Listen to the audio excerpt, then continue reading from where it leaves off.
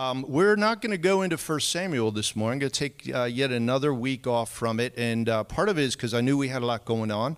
And I didn't want to rush the passage we're going to be looking at because we're coming to chapter 17, which is David and Goliath. And I want to make sure I don't feel like I wanted to rush that. And so I wanted to share a little shorter word. But I also have had something on my heart, and I thought, well, this might be a good Sunday to share it. If you were at our last prayer meeting, this may sound a little familiar to you. But I've titled this message, Open Windows, Open Doors.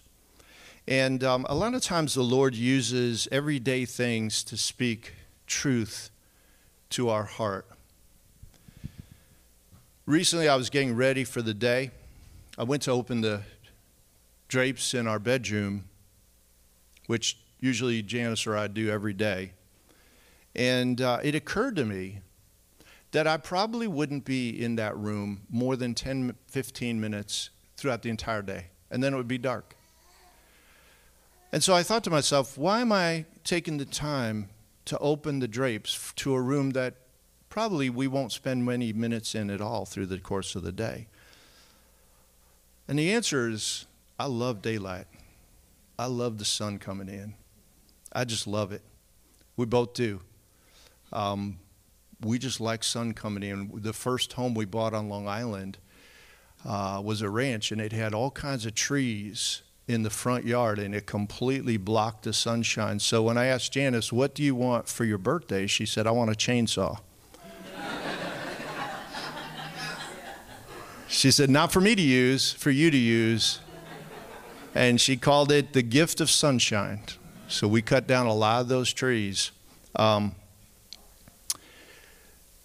Sometimes I see a house that's all draped off day after day, all day long, and not trying to be, but I just wonder why don't they open? Like if I came to visit them, would you like a cup of coffee? Sure. While they're getting the coffee, I'm opening their drapes. I just wonder why. Let some sunshine in. I'm a firm believer that sunshine has a beneficial effect on our mood and our mental state and everything. I just love it. So, but this message is not, better homes and gardens. So this isn't about that. What struck me in that simple act that morning of pulling back the drapes and letting the sunshine in was that it could be a metaphor for the church. God wants us to have open windows and open doors. God wants life to shine in. He wants life to shine out. And it's possible for churches to become that building with windows drawn and doors closed. Honestly, I think to some degree for many churches, including ours, COVID accelerated that and made it all the more challenging to do anything but maybe even have our own little service, and even that difficult. But the idea of little getting in and little going out, little impact beyond the four walls, little impact in the people in our lives, little impact in the community, that idea where church just becomes where we come, we sing a few songs, we shake a few hands, we listen to a message, we go home to the real world, and the two don't intersect. And I'm not saying that's our case, but that idea of everything being drawn, I think of the old, that tagline, reworking a little bit, what happens in church stays in church. That's just not the heart of God for the church. God's plan for the church, and by that, we don't mean the building, we mean the people of God, is that the windows are wide open and the doors are wide open. I want you to listen to Jesus' words in Acts chapter 1, beginning in verse 3. He, Jesus, presented himself alive to them after his suffering by many proofs, appearing to them during 40 days and speaking about the kingdom of God. And while staying with them, he ordered them not to depart from Jerusalem, but to wait for the promise of the Father, which he said, "You heard from me. For John baptized with water, but you will be baptized with the Holy Spirit not many days from now." So when they had come together, they asked him, "Lord, will you at this time restore the kingdom to Israel?" He said to them, "It is not for you to know times or seasons that the Father has fixed by his own authority. but you will receive power when the Holy Spirit has come upon you. And you will be my witnesses in Jerusalem and in all Judea and Samaria and to the end of the earth. And when he had said these things, as they were looking on, he was lifted up, and a cloud took him out of their sight. Let's pray. Father, we pray for a fresh move of opening drapes, opening windows, and opening doors, that we might impact souls by the power of the gospel. We pray that there would be just a fresh move of your Spirit in our midst. And I'm not just talking about our church, but in your church, through the country, around the world. That, Lord, people might see again the living God in a fresh way and see the Savior you sent in a way that affects hearts, breaks hearts, and brings them to faith in Christ. And we want to be a part of that, Lord. So we ask blessing in this word for it to stir in our hearts and stir our hearts in a fresh ways to be that open window and that open door. And we ask this, Lord, in Jesus' name. Amen. What Jesus is saying, and I'm going to paraphrase it a little bit, but I think you'll see that this is not a diversion from what he's saying. He's saying, wait until the windows of heaven are opened as the Holy Spirit is poured out upon you. Then you are to open the doors and go to the end of the earth with the message of salvation. Open window, power of the Spirit coming, open doors, go to the end of the earth. Now, for a short time, Jesus told them to close the windows and the doors. Wait in Jerusalem. And we know that during that time, they spent much of their time in the upper room, a very private room where they would pray. And there was a small group, maybe 120, and they would pray and they would worship.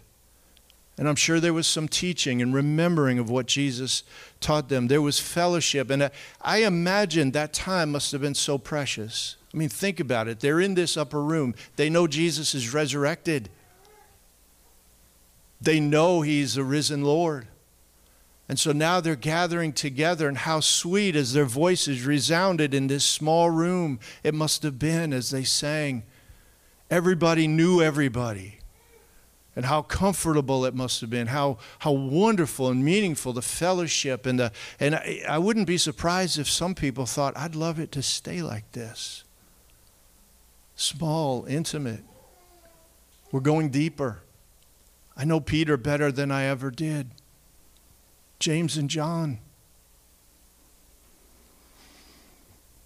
The fellowship was close and intimate, but that's not where God meant it to stay. The day of Pentecost came. Read with me chapter 2, verse 1.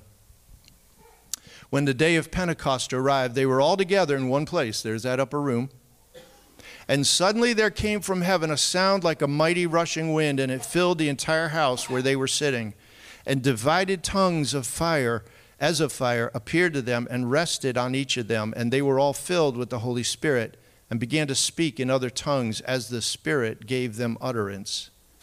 Now, verse 5, there were dwelling in Jerusalem Jews, devout men from every nation under heaven.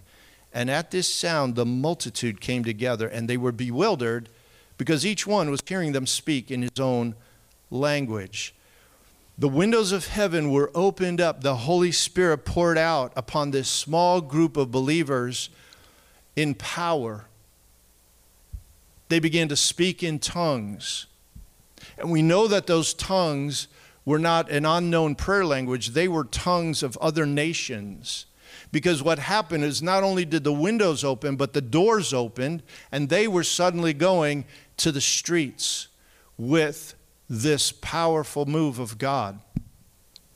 They spilled into the streets. Acts 2 doesn't say that specifically, but it is, we understand it to be implied because the crowds are hearing them speak the praises of God in foreign languages. And because it was Pentecost, there were people there from all around the world. Jews were there, gathered from all different nations. And so they're hearing the praises of God in their own language, and they're wondering what is going on.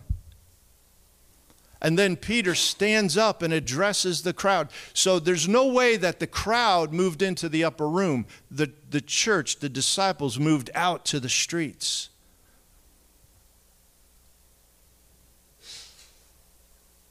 The windows opened. The doors opened. The gospel went to the ends of the earth. Open windows in the Bible often represents God's power and love being poured out. Let me read a couple passages. Deuteronomy 28, verse 12. The Lord will open to you his good treasury, the heavens, to give the rain to your land in its season, and to bless all the work of your hands. And you shall lend to many nations, but you shall not borrow. In Malachi chapter 3, verse 10, speaking of tithing, it says, bring the full tithe into the storehouse, that there may be food in my house, and thereby put me to the test, says the Lord of hosts, if I will not open the windows of heaven for you, and pour down for you a blessing until there is no more need. The treasuries of heaven, the windows of heaven, blessings coming down. The greatest example of God opening the windows of heaven is his Son coming down from heaven to live on earth as a man. Through Jesus, God pouring out every spiritual blessing. Ephesians chapter 1, verse 3. Blessed be the God and Father of our Lord Jesus Christ, who has blessed us in Christ with every spiritual blessing in the heavenly places. The windows is a metaphor of heaven opening up and God pouring down his love through Jesus Christ. And through Jesus Christ, he has literally opened the windows of heaven to pour every other blessing. Peace, mercy, forgiveness, grace, hope, purpose, provision, every spiritual blessing, eternal life. But here's the thing, then Jesus commands us to go out the door and share all of that with a lost world. Open doors often represent the gospel going forth to a broken world. 1 Corinthians chapter 16, verses 8 and 9, Paul says, but I will stay in Ephesus until Pentecost, for a wide door for effective work has opened to me, and there are many adversaries. A wide door for effective work has opened to me. 2 Corinthians 2:12, Paul writes, when I came to Troas to preach the gospel of Christ, even though a door was opened for me in the Lord, my spirit was not at rest, because I did not find my brother Titus there. So I took leave of them and went on to Macedonia. So Paul sees this open door of ministry, open door for the gospel. And what we see here, and we see it in the life of Jesus, the times where he would get away, the upper room ministry was time to be refreshed, time to be replenished, but never was it meant to be, that's where I stay. Jesus always went from the upper room to the crowded streets. He was always ministering to the lost, to the hurting, to the outcast, to the broken, to the damaged. And the world needs that just as much today. Amen? It does. It absolutely does. Here's what's ironic, is that the more outraged this world becomes, the more on fire with anger, division it becomes, the more hostile people become to anything the Bible teaches, the further from God and belief in God the world moves. What's ironic is the more the world needs Jesus. We live in a world that needs the Lord. He came for what we are experiencing today, the outrage, the lack of peace, the divisions, the tribalism, all the things that are going on today. Jesus came for exactly that. So people may tell you today, like 50 years ago, maybe you talk about Jesus and people are like, yeah, that's good. You know, I go to church. But today, don't be surprised if people say, I don't want to hear it. Don't bring that Jesus stuff into the workplace. At a family meeting, don't talk about Jesus. Keep it to yourself. Faith is meant to be a private thing. Close the doors, close the windows. It's fine for you.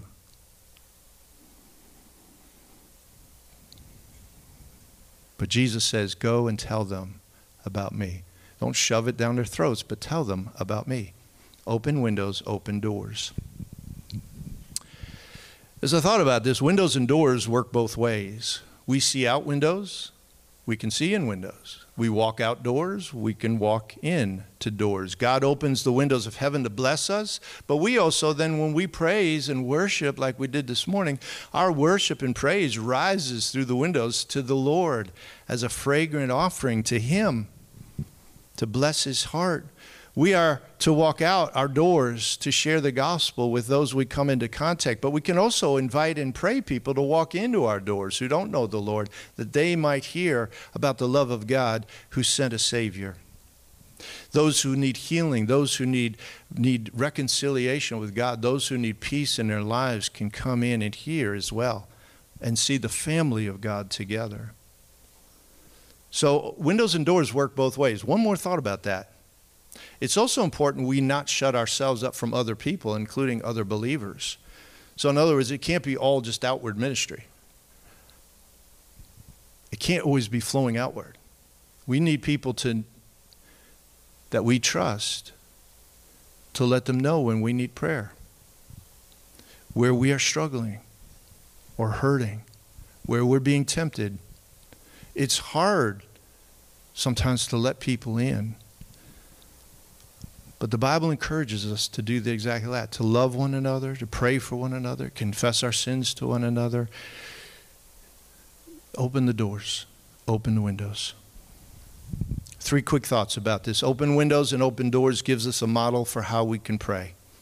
Every day we should pray that the Lord, first of all, opens the windows of heaven. Fill me with your Spirit. Lord, fill me with your Holy Spirit. Give me the power of the Spirit and the fruit of the Spirit. And then, Lord, open the door and give me an opportunity for ministry. Give me a wide open door for ministry, to share, to pray with someone, to tell them about Jesus. It gives us a model for how we should pray. It also, open windows and open doors, gives us a model for how we should believe. See, I suspect, and I struggle with this, and God's been dealing with my heart, but I suspect that for a lot of believers, we don't believe we're going to receive much of anything from the Lord. Not because we don't think God is great, because our eyes are on ourselves. I don't deserve this. I don't deserve that. I'm not this. I'm not that. I'm just an ordinary believer. I'm barely getting by. That's not what the Bible says. The Bible says if you have trusted in Christ as your Savior, you are accepted in the Beloved. Like God's acceptance, and it's not like tolerance, it's acceptance. In fact, you've been adopted as a son or as a daughter by a Father who loves with an intensity no earthly father in this room could ever even come close to. That's how much He loves you. An everlasting love. So when you come in prayer, and when you believe God for that situation or for your life, don't ask God, can you spare me a crust?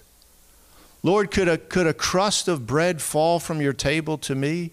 Ask God for a feast. Know that you are His beloved. Ask Him to open the treasury and pour out blessings upon your life. And I'm not talking money. I'm talking blessings that are far better than that. Because those blessings are not to hoard, they're to share. Believe that God wants to use you, okay? Can I just encourage you in that? Believe that God wants to use you. That's not pride. That's just biblical. That's just aligning yourself with God's will for your life. Believe it. Believe it. Third thing is open windows, open doors gives us a model for how we should live. So how we should pray, how we should believe, and how we should live. Our lives are to be a constant channel, receiving from God, giving to others. Receiving from God, giving to others. Receive, give. Receive, give. Receive, give. We need both. it's possible for a church to kind of become a church with open windows but closed doors. And when that happens, that church, we're just asking God, bless us, Lord, bless us. We just want to be blessed. Bless me, Lord. God says, I believe, open the doors and there'll be more room for me to bless you. Open the doors. Let some of that blessing out that I'm pouring out upon you so I can give you more.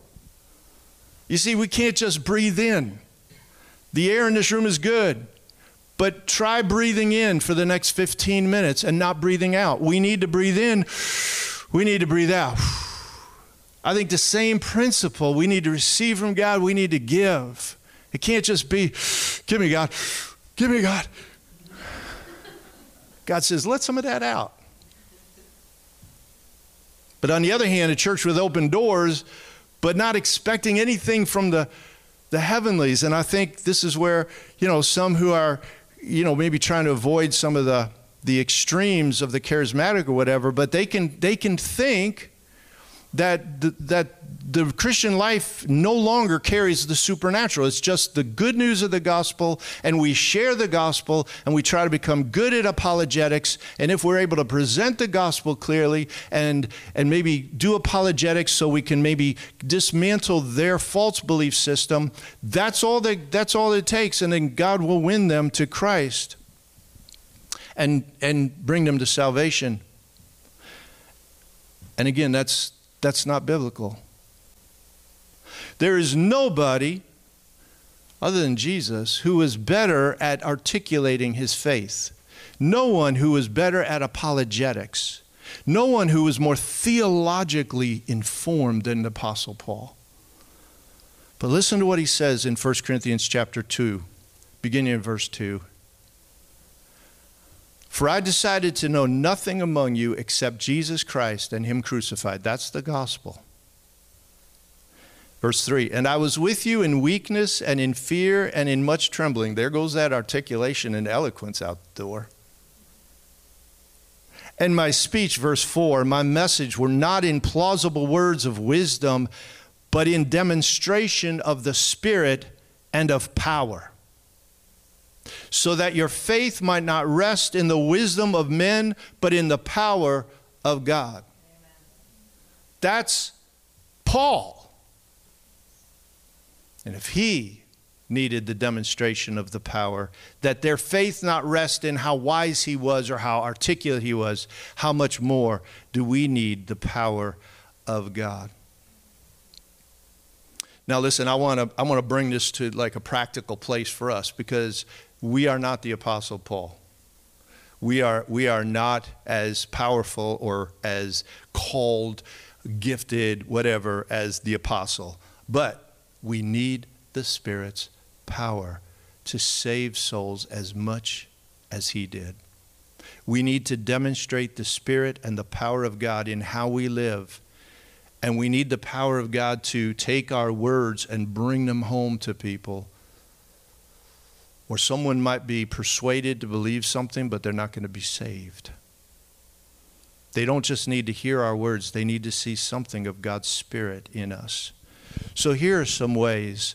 I mean, obviously, for Paul, it was often walking into a city and healing and casting out demons. And that happens today, and God can use us to do that. But I don't want to lower your faith expectation, but that's probably not going to be every day. It's probably not even going to be very often. It's going to be rare that you pray for someone. Well, I shouldn't say rare. God can do what God's going to do. But I think there's other ways that the Spirit of God can be demonstrating his power in a daily way in our lives. Here are some thoughts. How about joy in an angry world? How about people seeing joy in an angry world? How about love in a selfish world? Forgiveness in an offended world? Hope in a dystopian world? Faith and trust when challenges, obstacles, and trials come. People watch. I think some of the greatest examples I've seen of the power of the Spirit in this church over the years has been when people have walked through deep trials and deep valleys, and the aroma of Christ was upon their life. And people see that, and it creates a hunger. God can use that. People need to see, and God wants to give answered prayers. People see God is faithful to you, sometimes small, sometimes big. Evidences of God working in our lives. Faith shining in and through us. God, help us open the windows and the doors that the love of Christ might shine on us and through us. My final thought this morning is this encouragement. When we're talking about the power of the Spirit and the gospel, I determined to know nothing but Christ. I want to encourage you, we were talking about this the other day, to tell your story. Give your testimony. God can use that in such a powerful way. Tell people what God has done in your life and what He is doing in your life. Tell the story of how you came to faith in Jesus Christ. Pejman was sharing with us at breakfast a couple weeks ago how he went to a conference with a coworker, and somehow they got talking about spiritual things. And his coworker had been brought up in the church but had stopped going and didn't seem to have any real interest in the church. And Pejman shared the story of how he got saved. Pejman was born, raised in Iran, came here to study in Texas, and while he was in Texas, he was invited to a Bible study by some other college students. And so he began to go to the Bible study, and he enjoyed the people. And he felt the warmth and enjoyed that, found them very interesting, but he didn't believe as they believed.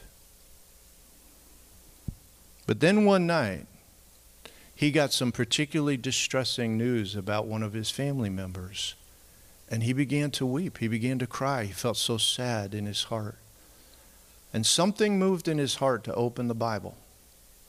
And he opened the Bible, and it opened right to Psalm 6, where David writes, "All night long I flood my bed with weeping and drench my couch with tears."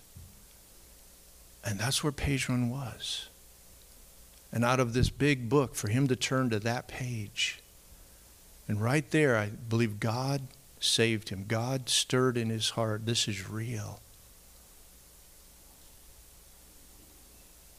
A calm came over him. And he knew God of the Bible is real. As he shared that story with his coworker, the coworker said, I would wish for something similar to happen to me. There are people that we come into contact with every day who wish. They don't wish for some kind of religious form. They don't wish for a lot of rules to live by. They wish for a touch from God, for something real. And we have that. Let's pray it. Let's believe it.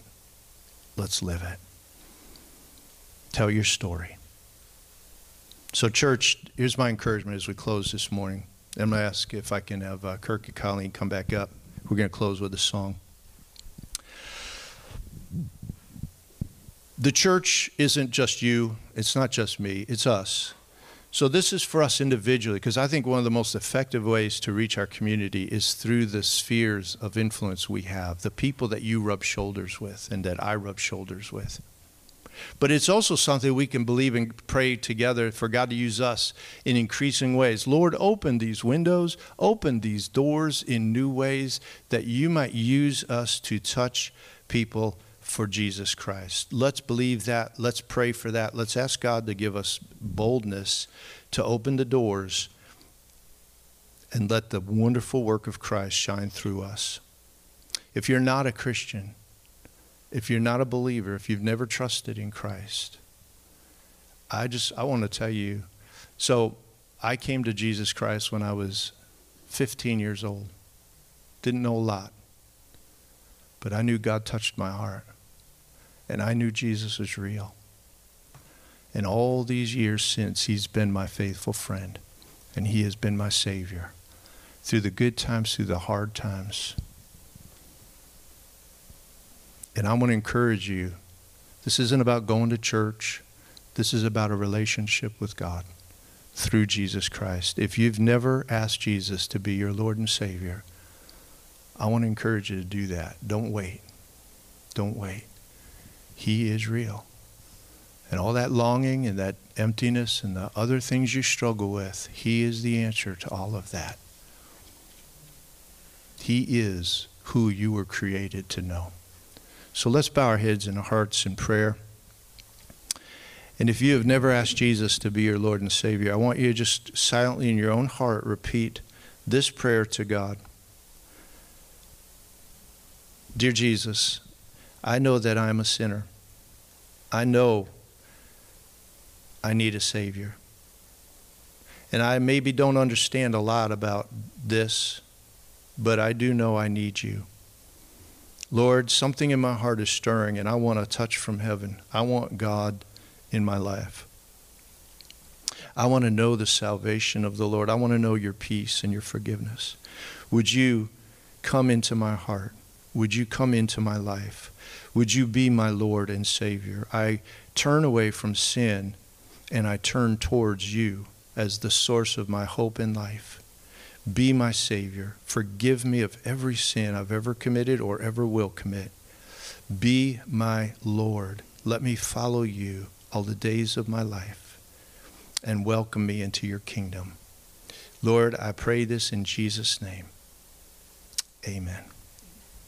And Father, we pray for anyone who is at that place that you would draw them by your Spirit. Draw them with the kindness of God. We love you. Help us to open the doors. You, Lord, please open the windows and let us see your work in a fresh way, we pray. In Jesus' name, amen.